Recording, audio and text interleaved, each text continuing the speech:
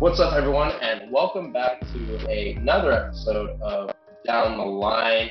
I am joined by Brevin Honda. My name is Kyle Betts, and we are going to dig right into episode 42. It is March 30th, 2022. We're recording this around 2 p.m. Pacific time. One of our few Wednesday episodes, but we are back with a lot of content for this week. Brevin, how are you doing? Doing good. It was I was realizing, I was like, this is the quickest turnaround that we're going to have from 2 different weeks.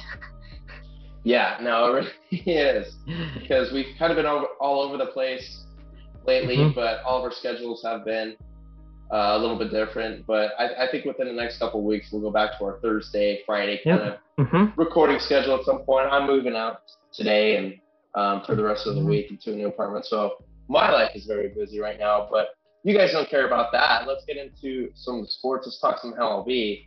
And our first bit here is pretty interesting. We have Albert Pujols, former Cardinal, Angel, and Dodger last season. He's returning to the Cardinals, where he began his career, and obviously put together fantastic numbers, which led him up to his status as future Hall of Famer. He's back in St. Louis. He signed a one-year deal that's going up to $2.5 million with them. It's going to be his last season. He announced that he will retire. I believe he's 42 years old. And so one more ride here for Albert Pujols. And what's interesting about this is that the Cardinals still have Adam Wainwright, obviously starting pitcher, and Yadier Molina, their catcher. And they're up there in age as well. I'm not entirely sure all of their ages, but all of them got to be near 40. And now they all have the chance to retire together. Obviously, they won a World Series in St. Louis, and they could also go to the Hall of Fame, perhaps maybe the same time on the ballot. But Brevin, when you consider the career of Albert Pujols and ending up back in St. Louis, is that kind of the right move for him and possibly ending with his former teammates too? I think so. You think about Albert Pujols, you mentioned Adam Wainwright, Yadier Molina, part of that 2006 World Series championship team. All three of them, they went to the World Series again in 2011. I'm pretty sure Adam Wainwright was with them, but the Albert Pujols, he played for the Cardinals. He suited up today in his first spring training game out in Florida. So it's wonderful to see Albert Pujols on top of the induction he got a couple days ago.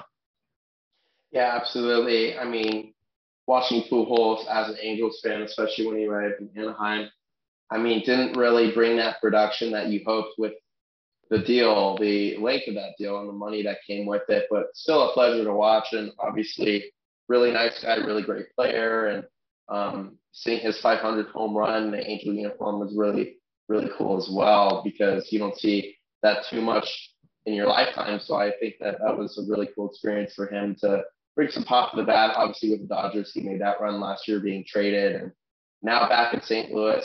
I think it's really good for them because of the universal DH rule as well. He's not going to have to play every day. Obviously, he hasn't really these past couple of seasons with the Angels and Dodgers. He has off days every now and then, as he should, being as old as he is. But excited to see what he does, and hopefully they're able to win that division and make some noise in the playoffs too. But speaking of winning that division, we're going to unveil our way too early division and wild card picks and World Series picks right now. And in Major League Baseball, me and Brevin are going to have at it.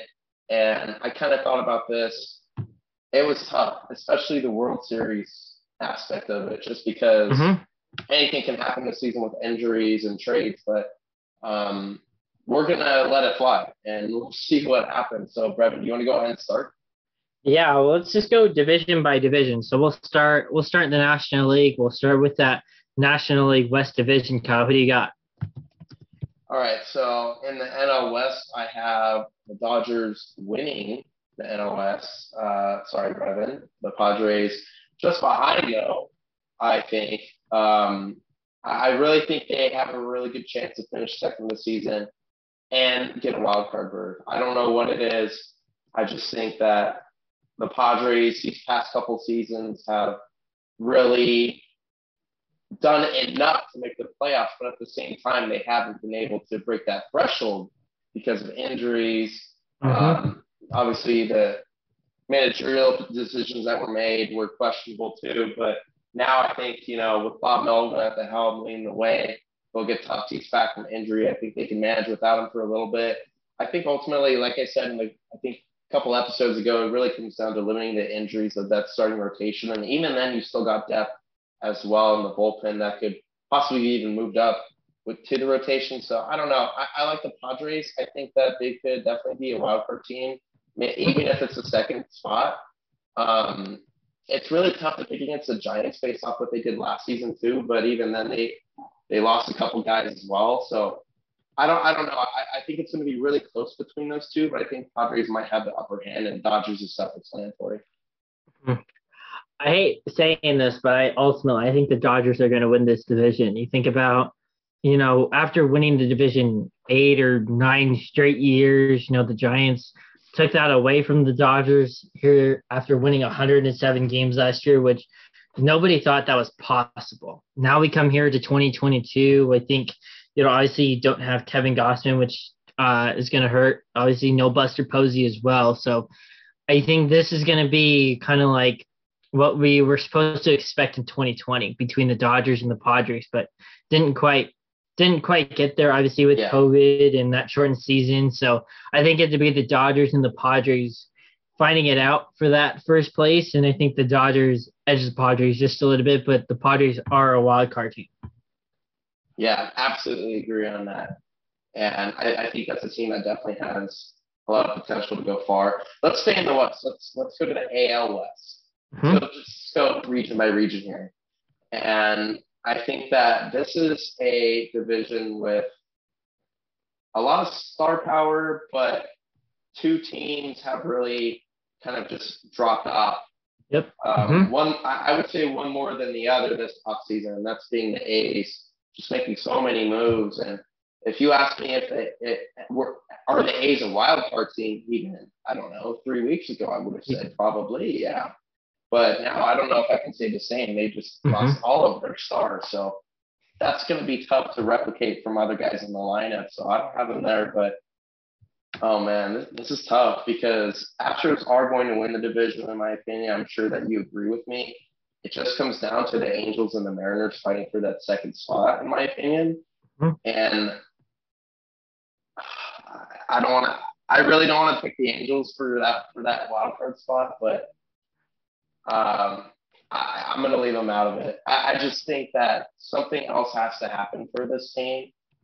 And in order to get to that threshold for the playoffs, there's a lot that comes down to it. And can they make the wild card? Absolutely. They have the talent to do it. I think they have the pitching to do it at this point, at least to get to that, wild card spot in any kind. But I don't know. I don't know if they can do it. Same spot with the Mariners, I would say. Losing Kyle Seager obviously hurts. They made a lot of really good moves, though. I mean, just being able to build a roster, essentially, and almost make that playoff run last season, I think was really impressive. But I don't know. Robbie Ray's definitely going to help them as well. But I'm not entirely sure if their lineup is just there yet. I mean, Jesse Winker, Eugenio Suarez, that trade was massive, but there's a couple holes there too. I don't know. I want to take my Angels to make the wild card, but I just don't know if I can. I have to be realistic here.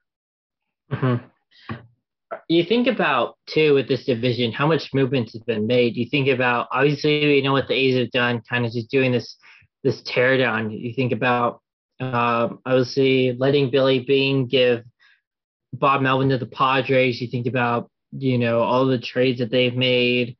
All these different things, and you start to see this teardown start to take place over this last few months. And then you see, on the flip side, you see the Rangers, they add pieces like Corey Seager and Marcus Semien. So that's also trying to figure that out. There's no Carlos Correa in this division now. And you think that with a fully healthy Angels team, you think that their status quo amongst these three teams, and then you think about the Mariners and what they did last year, and you mentioned adding Winker and Suarez, adding Robbie Ray as well, but they don't have Yusei Kikuchi. So a lot of moving parts to this AL West during this offseason, and it'd be tough to see who comes out on top after 162 games. But I think ultimately, when I think about this division, I think the Astros are still there. You think about their pitching that they have. You think about also having Jose Altuve, one of the best hitters in the game, and Michael Brantley. So I'm going to go with the Astros on this division as well. Yeah, I agree. And I think we'll see what happens with that division. I mean, the Angels could definitely make a push for wild card. I don't think they're going to be able to finish first in the West. I think the Astros are too talented, but we'll see what happens. Now let's move on to the National League Central. And this is a pretty interesting division here, as well as most of these divisions are, I would say. And I think the clear-cut frontrunner here is probably the Brewers. Just their roster, the amount of all-stars that they've had, the run that they had last season as well. I believe Christian Yelich is going to come back for this season. Do you know about that, Brevin? Is he healthy? I think he is healthy. Mm-hmm.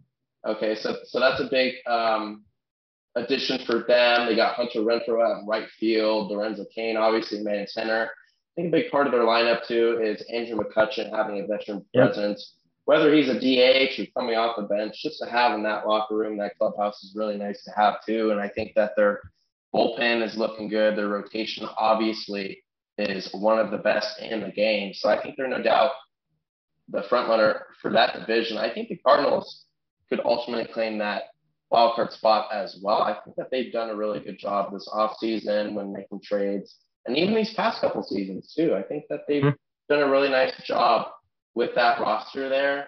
And I think anything is possible in this division. I don't think that the Cubs are going to win, but I think they're going to surprise a lot of people. I think that they could do a lot better than a lot of people expect at the same time.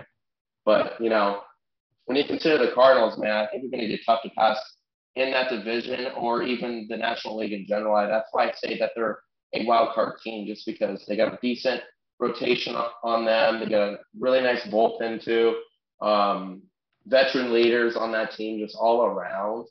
And I think that they've done a really good job just building that team all together. So just some studs in that lineup just really made me think that they're a wild card team. Mm-hmm. This has always been a tough one to figure out, because you think about how evenly matched these teams are, especially at the top. You think about the Brewers, we think about that starting rotation with Corbin Burnes and Brandon Woodruff and Freddie Peralta. We think about that back end of that rotation with Josh Hader as well. And think about the Cardinals. I think the biggest thing, obviously you won't have Jack Flaherty because I think he's hurt to start off this year, but you do have Adam Wainwright, who won 17 games last year, and a pretty good bounce back year for caliber, a player like him of his age. We mentioned Yadier Molina, Albert Pujols earlier in our show. Kyle, how fitting would it be for the Cardinals with Molina, with Wainwright, with Pujols, that trio all back together, and them winning a division? Yeah, that would be ridiculous, especially if they get past the Brewers. That would just be kind of a storybook thing. And I think that if they go even further in the playoffs, that would just even push more so of the narrative that, it's just a storybook ending to especially those guys' 3 careers. Because I think Molina's going to hang it up after this season. Not sure about Wainwright, but he's definitely getting up there. But either way, that would be just a 30 for 30 in itself, kind of thing. So, yeah, I'm going to take the Cardinals. I think the Brewers are a wild card team as well. So I'm going to add them to the wild cards. So I got the Cardinals and the Brewers making the wild card. For sure. Let's move on to the AL Central. And this is a pretty tricky one to pick here. I think that anything could happen in this division, but I do think at the same time the White Sox are the front runner. I think that they do have the best roster to win this division. I believe they won it last year as well too. So I'm going to stick with that too. But I think that it could be close. I mean, you never know what could happen. The Tigers, they don't necessarily have the best lineup on their end, but I feel like they definitely have some guys who could mix things up in that lineup. Obviously, Javi Baez, Jonathan Shu. I mean, he's not bad as well. Akil Baddoo, Robbie Grossman, he's a solid player. And then Miggy, obviously, being that DH role as he's been his whole career. He's 38 years old. Had a pretty good year last year, too, considering his age, you know. I think that the Guardians, it feels so weird saying that, the Guardians could, you know, make a push for that number one spot as well, especially with their pitching talent. I mean, James Karinchak being one of their top relievers, Shane Bieber being their ace. You got Cal Quantrill, Aaron Civale. I think they're a team with a lineup that could definitely mix things up too, with your favorite, Brevin, Austin Hedges, behind the plate as well. Yep. But I don't think, you know, with that all being said, I still don't think that these teams, even the Royals or Twins, who I even brought up, can compete with the talent of the White Sox. We know the pitching talent they have, especially in that bullpen. And I think that they're going to be a team that hits a lot of home runs this season, and they have the resume to back that up. So I'm going to pick the White Sox to win this division. It could be a little closer than people expect, but at the same time, I don't know. I just think their pitching is way too good. Kyle and I, we're going to have a lot of the same answers, but that's going to change in a little bit when we get to when we get to the American League East. I guarantee that. Yeah. But when I think about this American League Central, you got the White Sox up top. I think, you know, they should hands down be the favorite to win that division. You think about, you know, having Lucas Giolito at the top of that rotation. You add in some younger players like Dylan Cease as well, and you add another veteran at that back end and Dallas Keuchel. And you think about, we've said it before, and you think about that bullpen, that 7, 8, 9 with, you get Joe Kelly possibly throwing the seventh inning, and then you can just split up that eighth and ninth inning. Most likely it'll be Craig Kimbrell, and then it'd be Liam Hendricks. And you think about that lineup as well, how young and how good that lineup is out in Chicago. With, you got Luis Robert, you get Eloy Jimenez, you have Tim Anderson, who can hit 330 on a given season. So I'm going to take the White Sox on this, but I think in second place, I'm going to go with the Twins here. And I think this is where the value of Carlos Correa is huge, and he helps his team get to a wild card. Now, the only question will be, can they win the wild card? Because they haven't been able to win a wild card game in I don't know how many years. Yeah. I think the Twins are a wild card team this year. Yeah, I could definitely see that too. I mean, they, like you said, Correa arriving there, he brings a lot of potential to that. It's so hard to predict, you know, with so much yet to happen. But I like that stance you take on that, though. I think that they're a team that is a sleeper, no doubt about that. And let's move on now to the National League East. And this is a division I think that should be pretty clear cut, even though, like we've always said, anything can happen.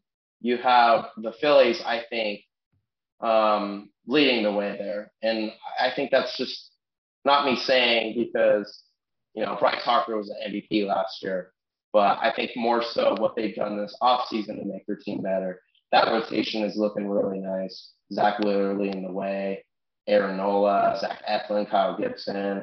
You can go on with that. I think that their bullpen even is still pretty talented. Yeah, Jose Alvarado, Juris Familiar, Corey Knebel, Brad Hand, that's just naming a few there. And then that lineup is full of stars. They added Castellanos, Kyle Schwarber, as we talked about recently as well.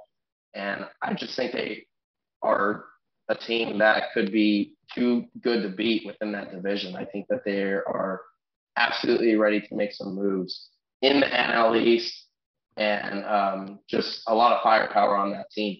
Now, with that being said, though, too, I've already gone through my two wildcard teams.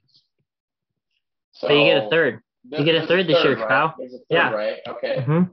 So between those two, I was considering this for a third.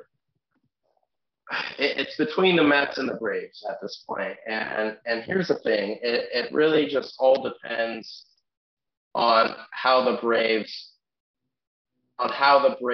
really just come back from that World Series championship last season, because there's always the hangover effect, and how do they kind of reload and not go to the rebuild phase, if you will. And I think they've done a good job of doing that, adding Kenley Jansen as their closer. They still got Will Smith in that bullpen too. Their starting rotation is looking pretty nice as well. They added Matt Olson to replace Freddie Freeman.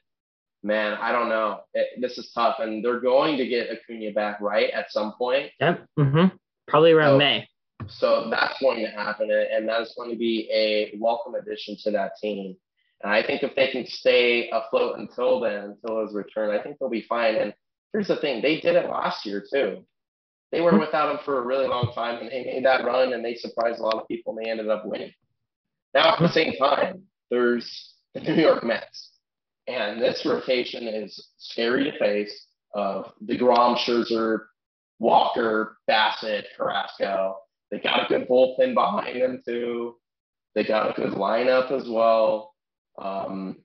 This is just a really tough team to get past as well. So with that being said, I think it's going to be a neck and neck race to the finish between these two teams. I think they got a lot of talent. I think they on both ends of baseball. I mean, just on the mound, they've got talent there. They can hit well. They've got guys with contact, with power. They've got speed.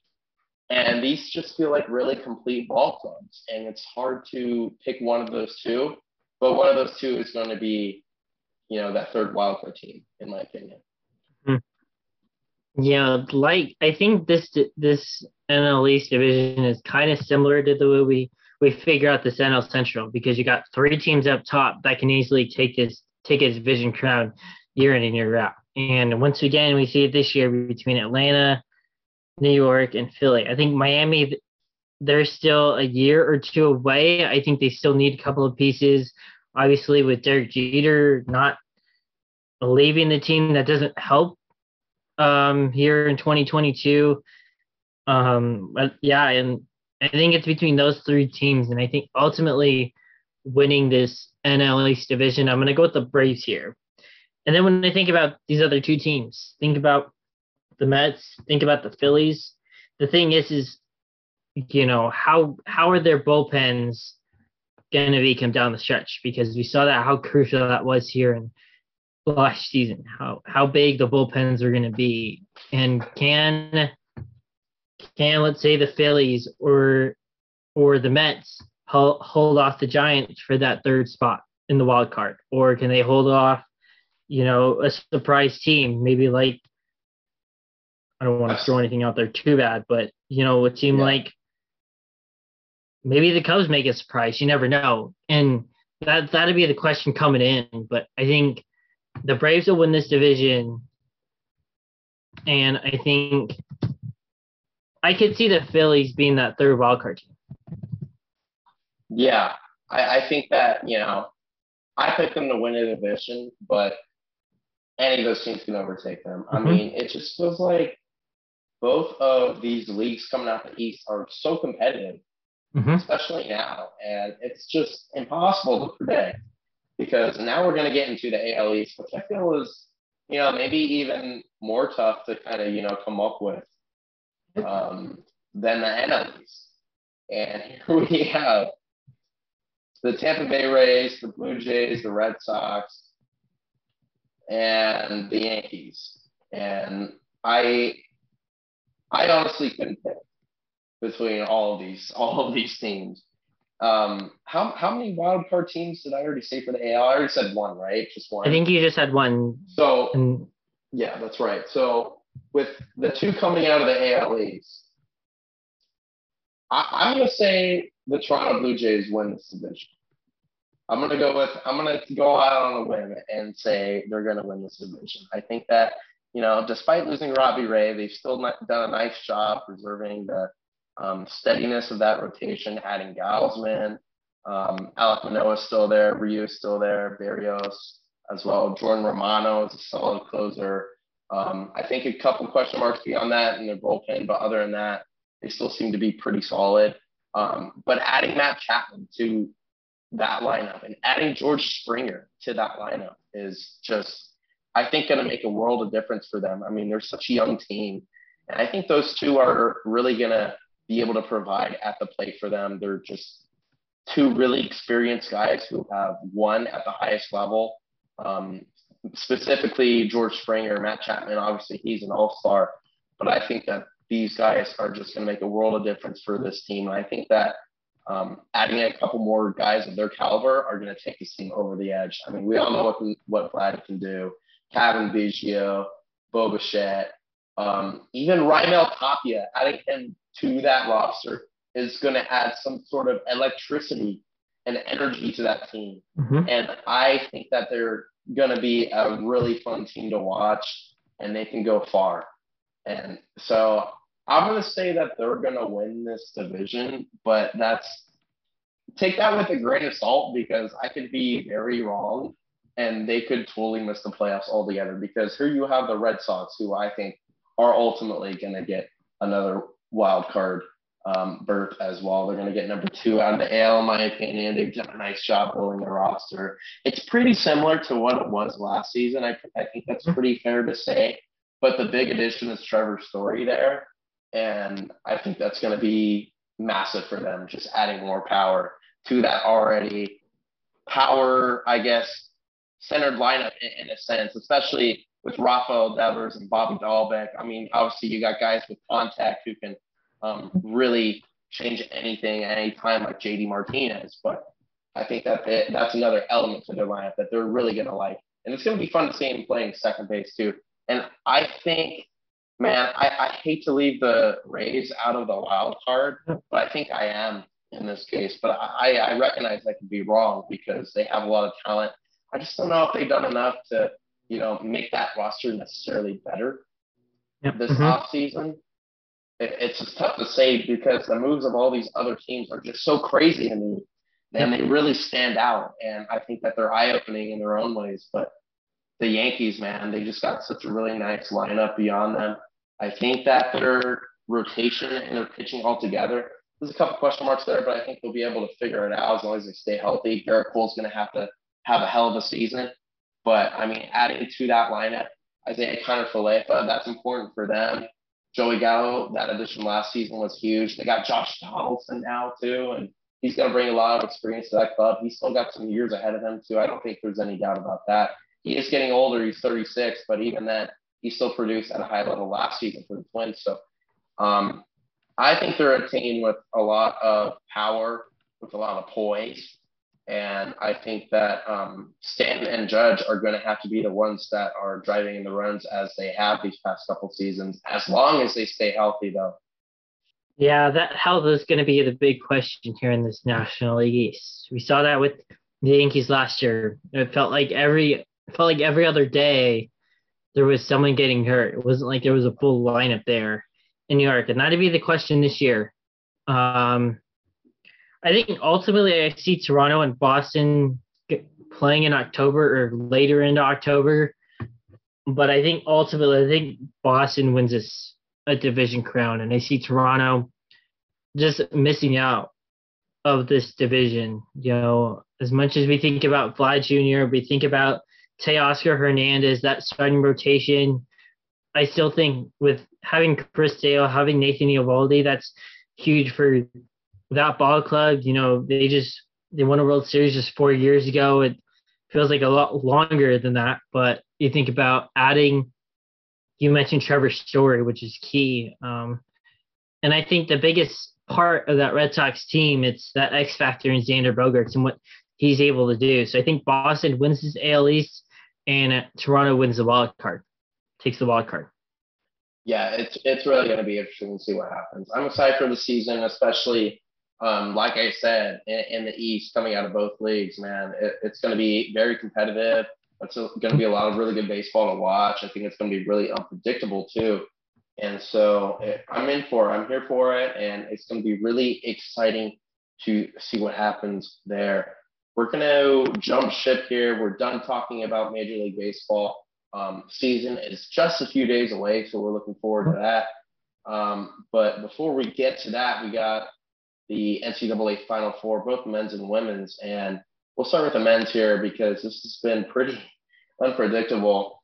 I think that this year, I always make two brackets, like I mentioned in our previous episodes. One is a serious bracket. One has a little bit more upsets. It's a little bit more rowdy, a little bit more wild, if you will. But in each bracket, I only picked one competitor in the Final Four in each bracket. So not a good year for me in bracketology. And here we are with Saturday, April 2nd. That's when it all begins. This Final Four in New Orleans.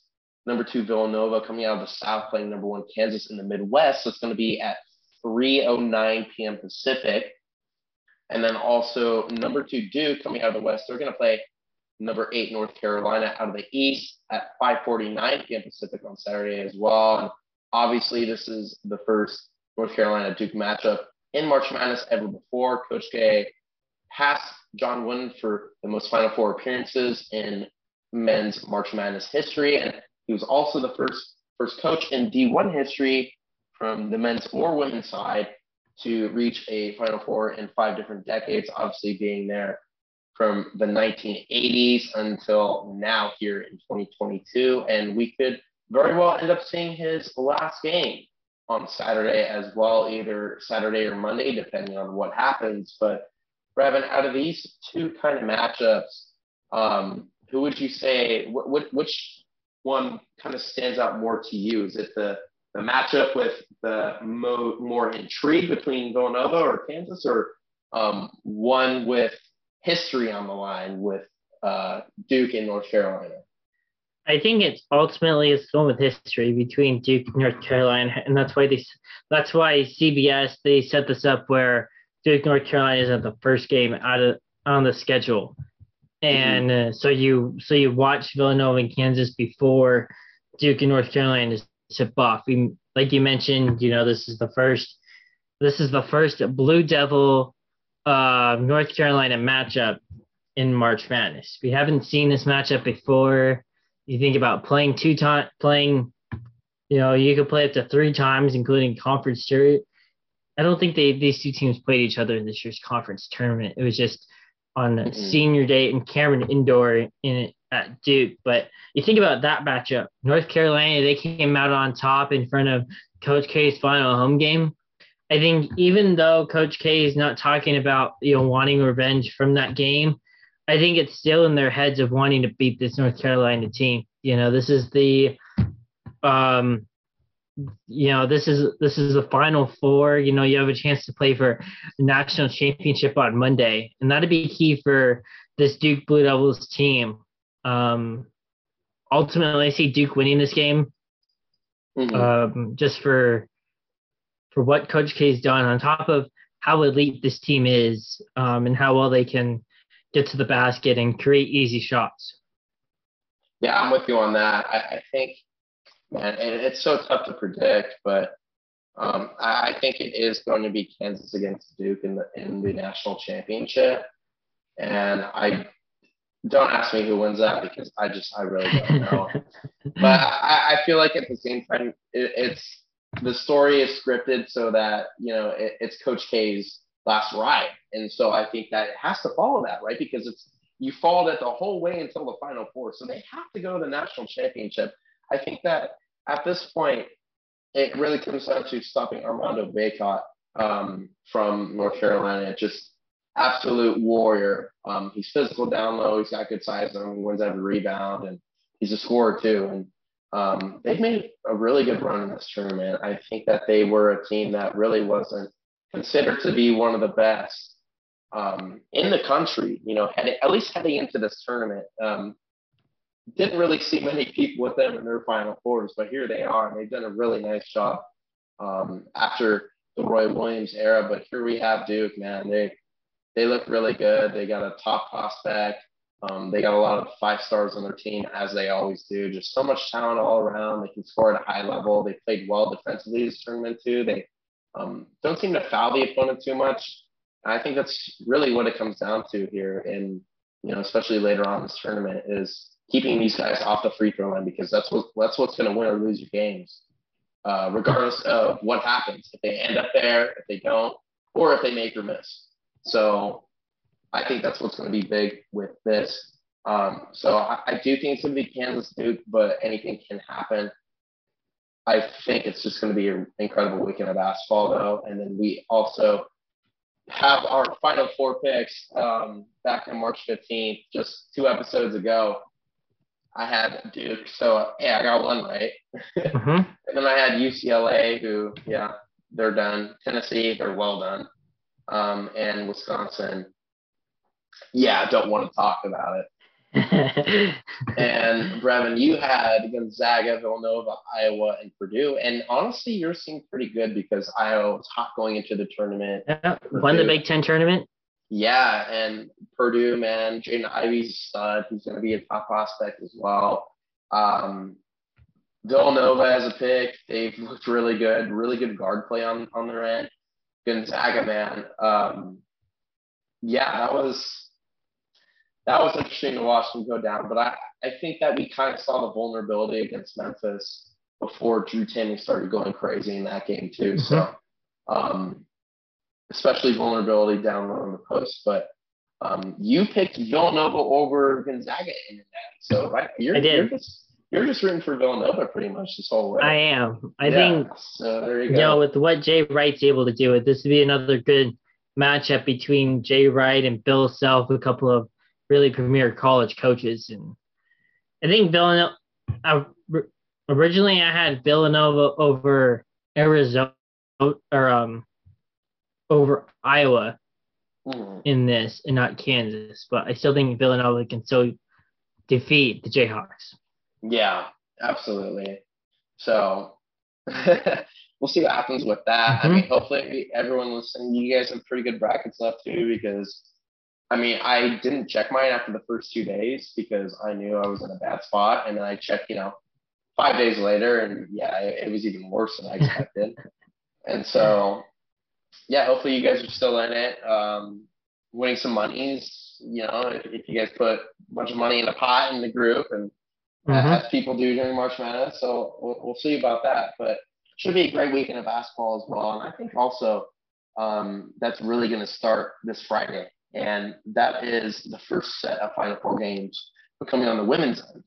And these have been really good games. I don't know how much you guys have been able to watch this women's tournament, but at some points in the day, it's been like the only sporting event on it. They've been really good games. I've been really impressed with the quality of broadcasts ESPN has put on for these ladies going at it, and they play at a high level, and it's really fun to watch. It just seems like the difference between men's and women's is like hyper competitive, and so is women's. But it seems like the ladies out there, man, it seems like they have a lot more fun. Maybe it's just because they have bigger personalities. I don't know what it is, but it's been a really good tournament on the women's end. That's going to continue with South Carolina. They're the 1 seed out of the Greensboro region, taking on number 1 Louisville, the Wichita region. That's going to be at 4 p.m. Pacific on Friday again. April 1st, that's going to be in Minneapolis at the Target Center. And then number 1 Stanford from the Spokane region, taking on 2-seeded UConn coming out of Bridgeport. That's going to be just after at 6:30 p.m. Pacific on Friday. And these should be really good games. I think that women's might be a little bit easier to predict in terms of the Final Four because we have all top seeds pretty much. UConn being a number 2, but it's UConn, so they're going to end up being in the Final Four. You got to figure. And it took a lot to get there. They went into double overtime the other day, but they were able to pull it off. I don't know. I kind of want to see a Louisville against UConn matchup in this national championship. I don't know who's necessarily going to win these games. I do know that South Carolina is a pretty good favorite over Louisville, So we'll see if that happens. I think they are maybe a little bit more balanced as a team. Good guard play. They're able to get it down low and finish there too. But Louisville is led by Haley Van Lith. She's a really good scorer, good passer, just knows what to do with the basketball. And you could say the same of Paige Beckers from UConn too. And I know that Russell Wilson's sister plays for Stanford as well. Because every time I'm watching a Stanford game, they're always showing Russell in the crowd. I'm just like, we get it, but we understand. But it's cool that he's there supporting his sister too, and hopefully Anna and that squad is able to go far, perhaps even making the national championship game. They definitely have the talent to do so. Stanford's always good. I don't know who's going to win these games though, Brevin. Like if I had to pick, it would be Louisville against UConn, but it's tough, man. Yeah, what's difficult about this, Stanford, they won the national championship last year. They beat South Carolina in the Final Four. So if you see a South Carolina Stanford matchup, it's a rematch of last year's Final Four. UConn lost to Arizona last year in the Final Four on the other side of that bracket. So that's something to watch in terms of historic matchups from last year. UConn, you mentioned that double overtime victory. It's the longest game past the Elite Eight in women's Final Four history, which was also on when UConn defeated NC State in double overtime. Yeah. This would be really. They had to win that game at the free throw line and by playing really good defense. That was just absolutely intense. Yep. Imagine if you get South Carolina, UConn. I think Gino Auriemma going up against Dawn Staley, two really good coaches there. I think ultimately I could see that.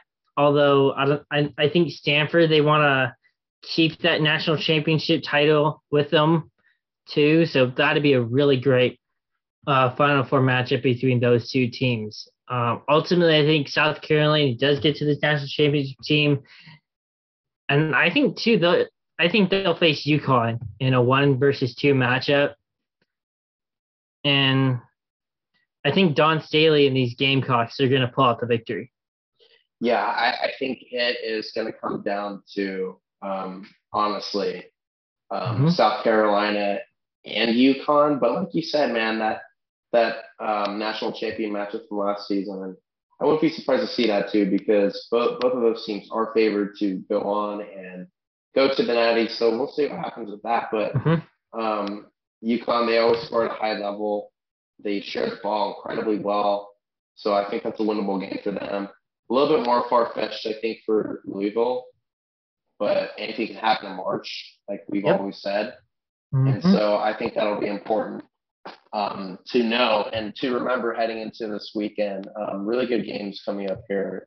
Definitely excited to watch this. And I feel like I've been more invested in women's March Madness this year than any other year before. So I think that I've been missing out these past couple of years because it's been a lot of fun. So that'll be fun to follow. Again, women's on Friday and men's competing on Saturday. And then the Natty for the men's, I know is on Monday. So is the women's on Sunday then too as well? Yes, that is on Sunday. So that'll be a really good game because not much going on Sunday, obviously, with the Final Four men's games happening on Saturday. I think ESPN did a really good job of scheduling these games. So you can watch, there's one day of women's and then another day of men's on CBS or TBS TNT. Really good job just putting this tournament all together. Just I think too the accessibility to watch all of these games has been really great too, with the streaming platforms, everything being free. It's great. So it's been a great March, and hopefully we get a good finish too. But let's get to some NFL now, and we have some new changes going on in terms of the rules, and a lot of people wanted to see this. Not necessarily sure how much it changes, in my opinion, at least, but at least it makes it a little more fair. Is that both teams, if they go to overtime, they will each receive a possession. So we saw the Bills season cut short, mostly because they weren't able to have a chance to touch the football in that overtime period, and both teams were scoring like crazy. And the Chiefs ended up winning that game. But this is going to be a really good change, I think. I think people like this a lot more. It adds more interest. It drags the game on a little longer, too, so that's not hurting the NFL in any way. And I think it's just the right way for things to be done at the very least. I think at some point you might make them want to go for two.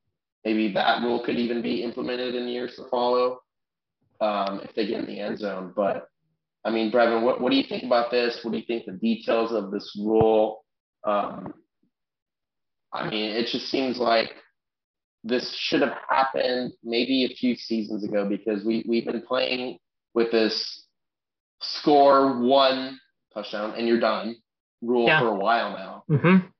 Yeah, this one's a little difficult to figure out. I understand where both sides are coming from. You know, we did an entire fair or foul segment from that Bills Chiefs games on whether we should have overtime or not, whether we should have both teams getting the ball or not.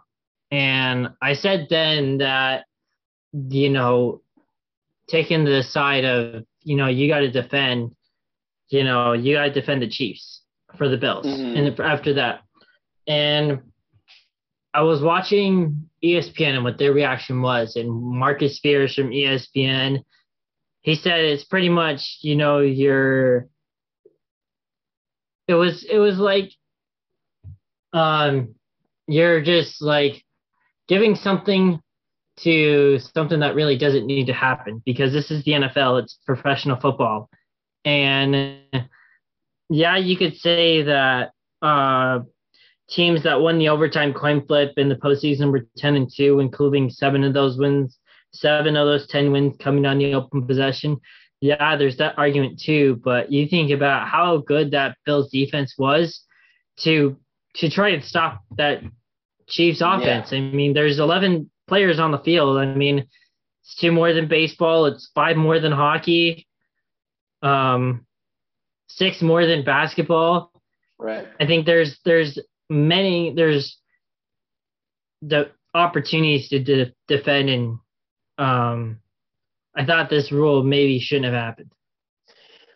Yeah, I mean, I'm fine with the rule. It's pretty indifferent to me. It doesn't matter that much to me, but I think that one thing that should have probably been addressed with this is the overtime, or not the overtime rule, but the tie rule, because no one wants to tie in the regular season. We don't like seeing that. It makes it so difficult to calculate who's going to win this division, who's going to make the wild card. You have to do all this math, and you got to figure it out. You got to work through the algorithms, whatever. And for me, it's just what this does is pretty much. So, for instance, if I'm the Broncos and Brevin, you're the Raiders, if I score a touchdown, you score a touchdown, how much time do I have left to even get down the field and score by that point, you know? However much time's left, I think. Yeah, exactly. Because it's only a 10-minute overtime. Exactly. And who says you're even going to have the opportunity to kick a field goal if you're able to get down there again? So that's the thing. So I think this also could end up in more teams tying. That's the way I look at it, especially – and here's the thing, especially if one team kicks a field goal to begin and another kicks a field goal after that, you know, then you're just pretty much, you know, patty cake back and forth. And so I don't know what it is with this rule, but I think just going for 2 maybe would, you know, maybe increase the chances of there not being a tie, or there's got to be something else because – I mean, what was it last season? Najee Harris was like, I didn't even know you could tie in the NFL. He plays in the NFL. He starts in the NFL. That's right. It makes sense. Yeah, exactly. So I feel like the NFL should have maybe done something to address that maybe first, because all I feel like this new rule change does is increase the odds of a tie, or makes it maybe even a little more likely to happen. And so I don't know. I think it's a fine role. It's whatever to me, pretty much. But it'll definitely be interesting to see how it plays out, especially in that first game that does go to overtime. Mm-hmm. Because I don't know what it's going to look like, how teams are going to approach that. Mm-hmm. So a little bit more clarity on these playoff overtime rules. If the score is tied after each team has possessed the ball, then next score wins. So whether it's game-winning field goal, touchdown, if the team's kicking off to start the overtime period that kicks off, scores a safety on the receiving team's initial possession, that team that kicked off is the winner. So a couple of more clarity within that. Interesting for sure. Yeah, we'll see how it all plays out. That first game, I'm really looking forward to. I want to see how teams kind of adapt to that, their approach to especially playing offense. If they go conservative or if they just go air raid and just throw it downfield pretty much. So that'll be fun to watch, I guess. But we've kind of slowed down in terms of the transactions here in the NFL. Not many moves have been made, or I guess notable moves for the most part. Not too many big names, but one that is on the move now, who might impact your fantasy lineups in the weeks and years to come, is Ronald Jones. He is a Kansas City Chief. He signed a 1-year deal there, and he will be working alongside Clyde Edwards-Helaire in that backfield. I think this is a pretty good pickup for them. I did not envision him going to the Chiefs. I thought maybe he could have gone to maybe a team like the 49ers, who could really use a speedy running back like that, adapt to any system, versatile, catch passes out of the backfield kind of guy. But here he is in Kansas City. I think he'll fit in there pretty well too, especially within that offense. It's so intricate and so detailed, and a lot of motions. I think he'll benefit from that too. And this will be a new look offense without Tyreek Hill in some ways. But I think it's a move that'll pay off pretty well with them, especially that with the fact that we know that Clyde Edwards-Helaire, he's pretty susceptible to injury, or at least he has been so far in his career. Yeah, I think about this deal. I think you think about the low volume that he got in Tampa Bay with Leonard Fournette in that backfield. And so as a result, with Tom coming back, Leonard Fournette coming back, I think it made sense for Ronald Jones to find another team. Although I didn't think Kansas City was going to be that team that was going to go after a running back like Ronald Jones, because you mentioned Clyde Edwards-Helaire. You think about Darrell Williams and Derek Gore, 1, 2, 3 right there. I thought he could have went to another team, maybe like a Seattle and back up Rashad Penny or something like that. Mm-hmm. But I didn't think Kansas City was going to be that team. But I guess if Ronald Jones is going to be able to catch passes with, as you mentioned, Tyreek Hill leaving, then it makes sense. Yeah, absolutely. So that'll be interesting, I guess, to see how it plays out, because there's a lot of moves that have been made in Kansas City, obviously with Tyreek Hill, like I mentioned, but they signed Juju Smith-Schuster. They brought in Valdes-Scantling, like we brought up last week. I think they need to draft another receiver, maybe in round 2 or 3. But their offense looks to be looking a little different, especially with Mecole Hardman. He's going to get a lot more touches, you would think. One last NFL move before we get to trivia here today and wrap up our episode is Malcolm Jenkins. He retires. Seems like he's been in the league forever, and he had a good career, more so than a lot of other people who have played in this league. He's 34 years old. I honestly thought he was going to stick around maybe a few more years, but he's calling it quits. And I mean, just a really good career from him. 199 games played, 21 interceptions. I can't even count the amount of tackles that he's had in his career. 1,044 combined, 804 solo tackles, 51 tackles for a loss. He's recovered 11 fumbles, forced 20, just a hard-hitting guy, played with a lot of passion, made 3 Pro Bowls, played with the Eagles, played with the Saints, came back to the Saints to finish out his career. I think that's a really special way to do it. Pretty much split his career in both places, in both markets. And when you think about him and his career, Brevin, what would you say kind of stands out to you? Is it kind of the hard-hitting guy, or more so the guy, the savvy veteran that is always just schooling the younger guys? Pretty much both of those. I think, too, Yeah. you mentioned Philly, you mentioned New Orleans, both won a Super Bowl with both those teams as well. So that also stands out. Obviously, helped the Eagles get its first Super Bowl team history. Obviously, the Saints with what he was able to do total in his 13-year NFL career. Yeah, you said it. Two-time Super Bowl champ, and I think that pretty much sums up his resume. He probably won't go in the Hall of Fame, but he is still a notable player of his generation that has to be commended for what he did on the field, no doubt about that, and off the field as well. And then also another piece of Saints news I kind of want to get to before we wrap up here is Taysom Hill. I mean, it's a pretty interesting situation that he is likely not going to line up at quarterback as much as we have seen in the past, or as much as we expected him to. And that's mostly because they really want to start utilizing him as a tight end. And I think we are going to see a lot more of that, because their other tight end right now is Adam Troutman and Nick Van Ant. I think Taysom Hill is really going to make the next step of being a blocking and receiving tight end, because not only did the Saints re-sign Jameis Winston, but they brought in Andy Dalton to be the backup too. So what do you think, Brevin, about him being a tight end? Because I know last year he was a fantasy tight end and you picked him up. Yeah, I won't be able to do that anymore. I won't be able to pick up Taysom Hill, use him as a tight end quarterback combo in a flex position and get 25 points in that. I won't be able to do that. Yeah, so that was surely a thing to be remembered. I honestly don't think enough people talked about that, because that was so wild to me.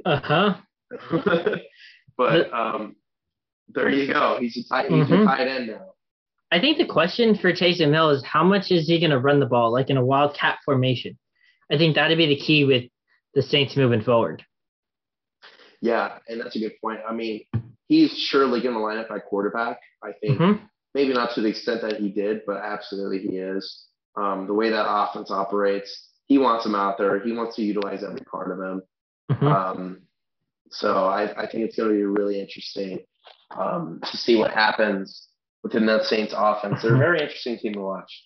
But we'll see what other NFL moves are made within the next couple of weeks, and we'll keep you updated on that. But now we're going to go to our final segment, which is trivia. And Brevin, you have the topic today. Yeah, I was really debating about this.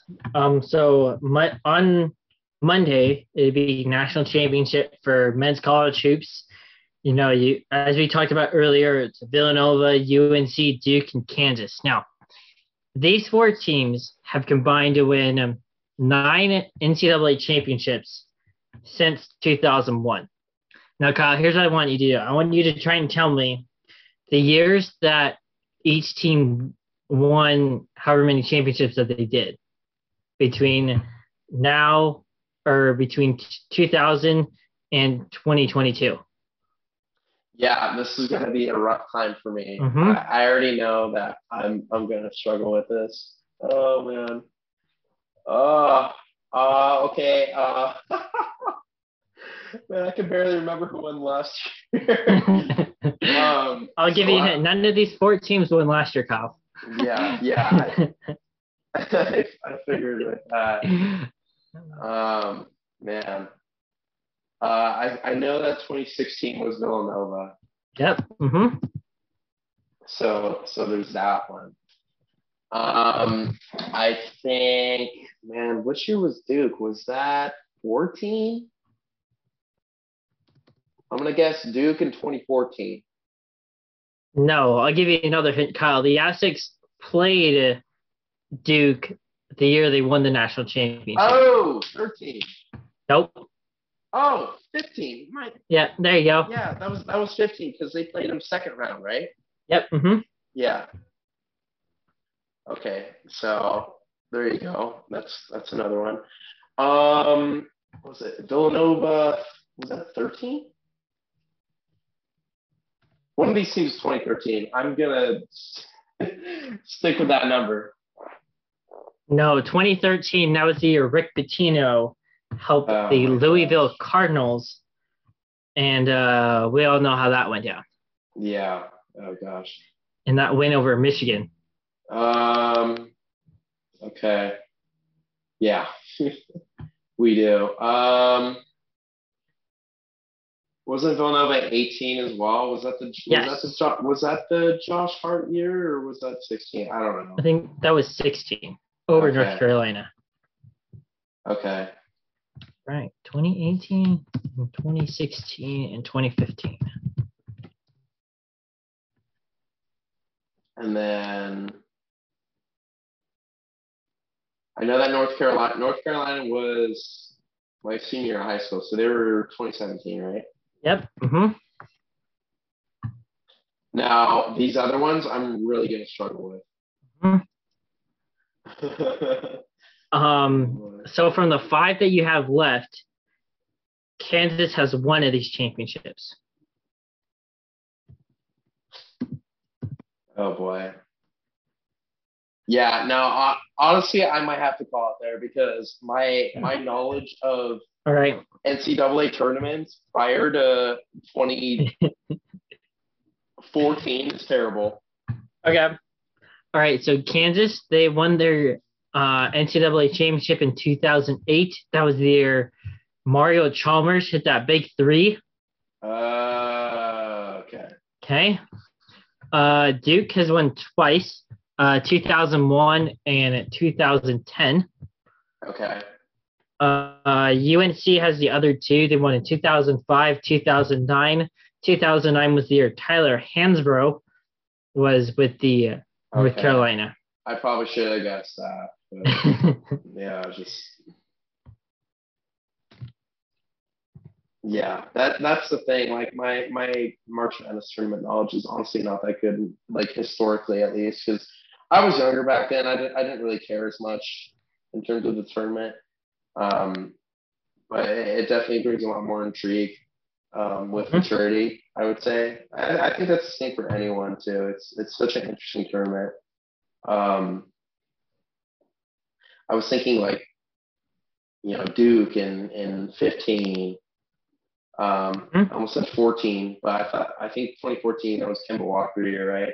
Yep. Mm-hmm. Yeah. So there's that. Yeah, I know I wasn't gonna do well, but what I get like 4 or 5, something like that. You got the last 4. Okay. Well, it could have been worse, I guess. So you technically, Kyle, you got 4 straight from 2015 to 2018. Mm-hmm.